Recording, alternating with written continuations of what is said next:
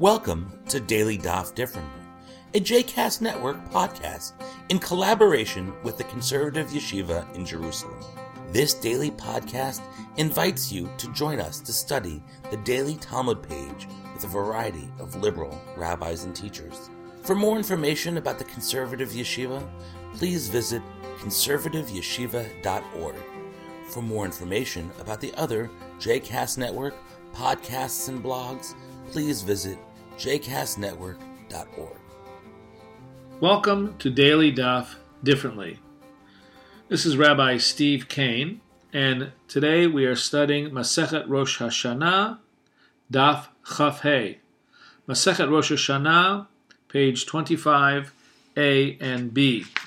And with our study of this page, we will come to the end of the second chapter of Rosh Hashanah, which is called Imenan Makirin. Now, the beginning of the page contains a very lengthy Mishnah, and the rest of the page contains a number of stories about witnesses coming to the rabbis and the different ways that they would determine if they were valid witnesses or not. Really different stories that appear on most of the page. But I want to concentrate on the Mishnah at the very beginning because it contains one of the most interesting stories and well-known stories about rabbinic authority and what does it mean to oppose rabbinic authority and whether rabbinic authority is to be considered valid or not. Now, the head of the Beit Din at the time of this Mishnah was Rabban Gamliel. Rabban Gamliel was sitting with the Sanhedrin in a place called Yavne, which is where the Sanhedrin had moved after it no longer was able to be in Yerushalayim, in Jerusalem. And it discusses the fact that Rabban Gamliel seems to accept witnesses very easily. So the Mishnah starts out with a first instance of where Rabban Gamliel disagreed with Rabbi Yochanan ben Nuri, and Rabbi Gamliel accepted a pair of witnesses that seemed to be questionable in terms of what they had seen.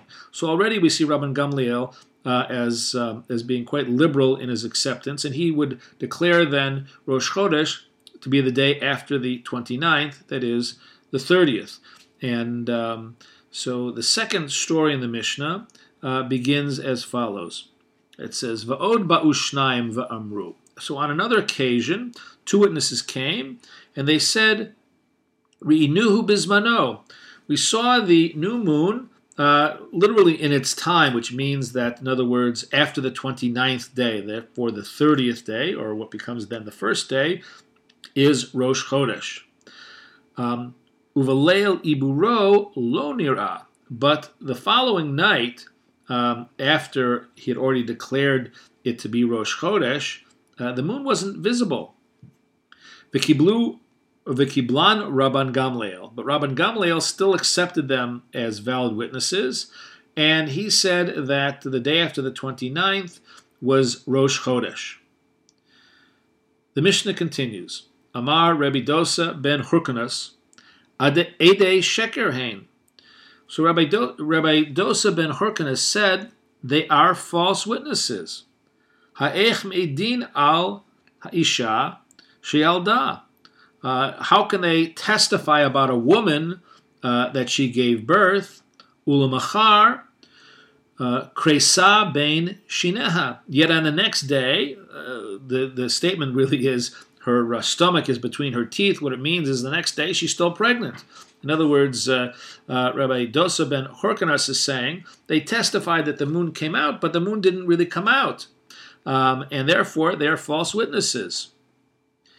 So Rabbi Yoshua responds to Rabbi Dosa, and he says, Amar lo, Rabbi Yoshua, ro'e'ani et dvarecha. I see that what you said, Rabbi Dosa, is correct. I agree this with you.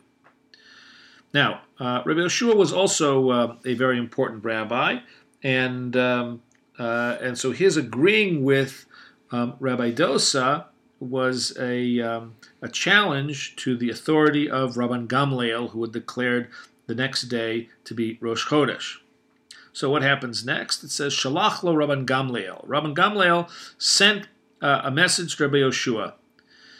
And he said the following, Gozrani alecha shetavo etzli b'maklecha uv'ma'otecha. So I am making a decree that you should come to me with your staff and your money, b'yom haKippurim shechal liyot b'cheshboncha, on the day that you think is going to be Yom Kippur. Why? Because they're disagreeing about the calendar. So what does Rabbi Yoshua do? It says, Halach umatz'o Rabbi Akiva meitzar. So Rabbi Akiva sees him, and he sees that Rabbi Yoshua is really distraught over what he's been told to do. So Rabbi Akiva says to Rabbi Yoshua, Yesh li lilmod shekol ma she'asa Rabban Gamliel asui. I can teach you, I can demonstrate to you that that Rabban Gamliel acted properly. And he gives the reason for it. The verse in Leviticus, Ela Moadei Adonai Mikra'ei Kodesh Asher Tikru Otam.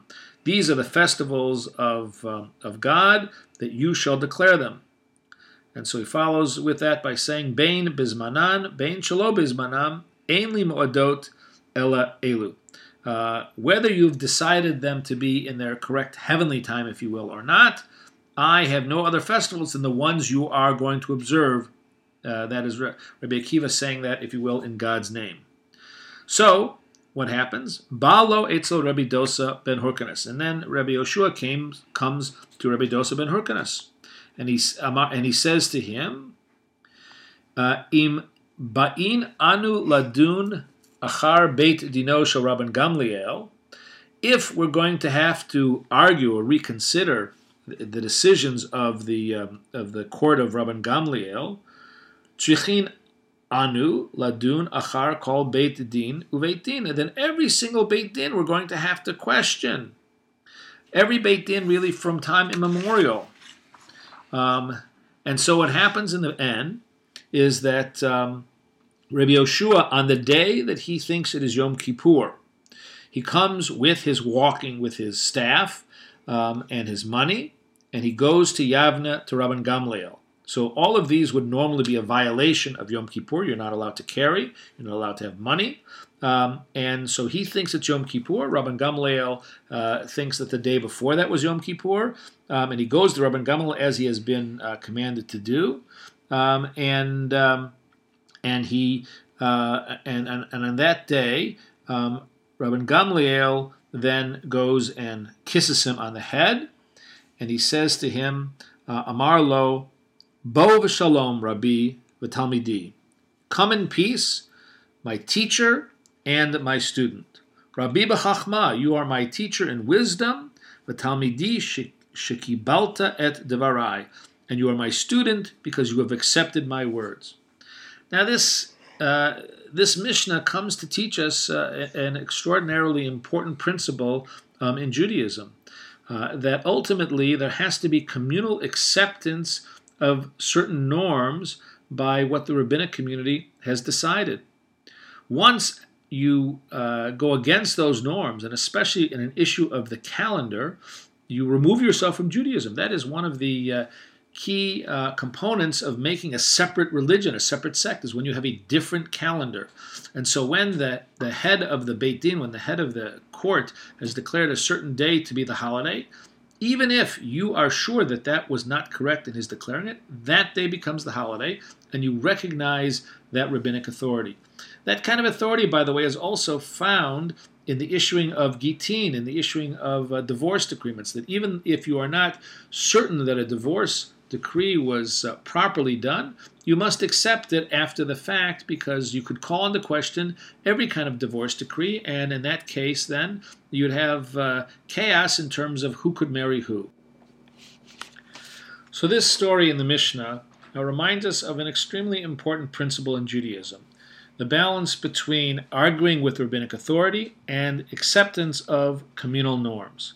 Now, clearly, the Mishnah is reminding us that it is a part of Judaism to argue with authority. That's why the whole story is brought down to us. That's why Rabbi Yehoshua is allowed to disagree. But ultimately, in the end, once the community has decided that a certain day is a holiday, that this disagreement by Rabbi Yehoshua would have caused Judaism to split into different religions. And so while we can disagree on the one hand, on the other hand, we have to know when that disagreement ends and when we must agree and come together for the sake of unity. That isn't always a very easy place to find.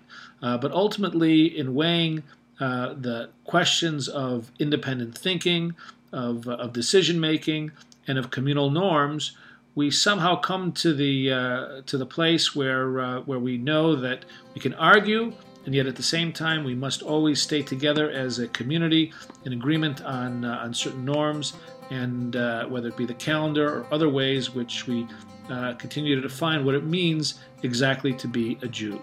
It's an argument that continues on today. I hope you've enjoyed today's episode of Daily Daf Differently, and that you'll join us again tomorrow for a new page. The music at the open and close of this episode is Ufros from the Epicurus album One Bead, available on Bandcamp, iTunes, and Spotify.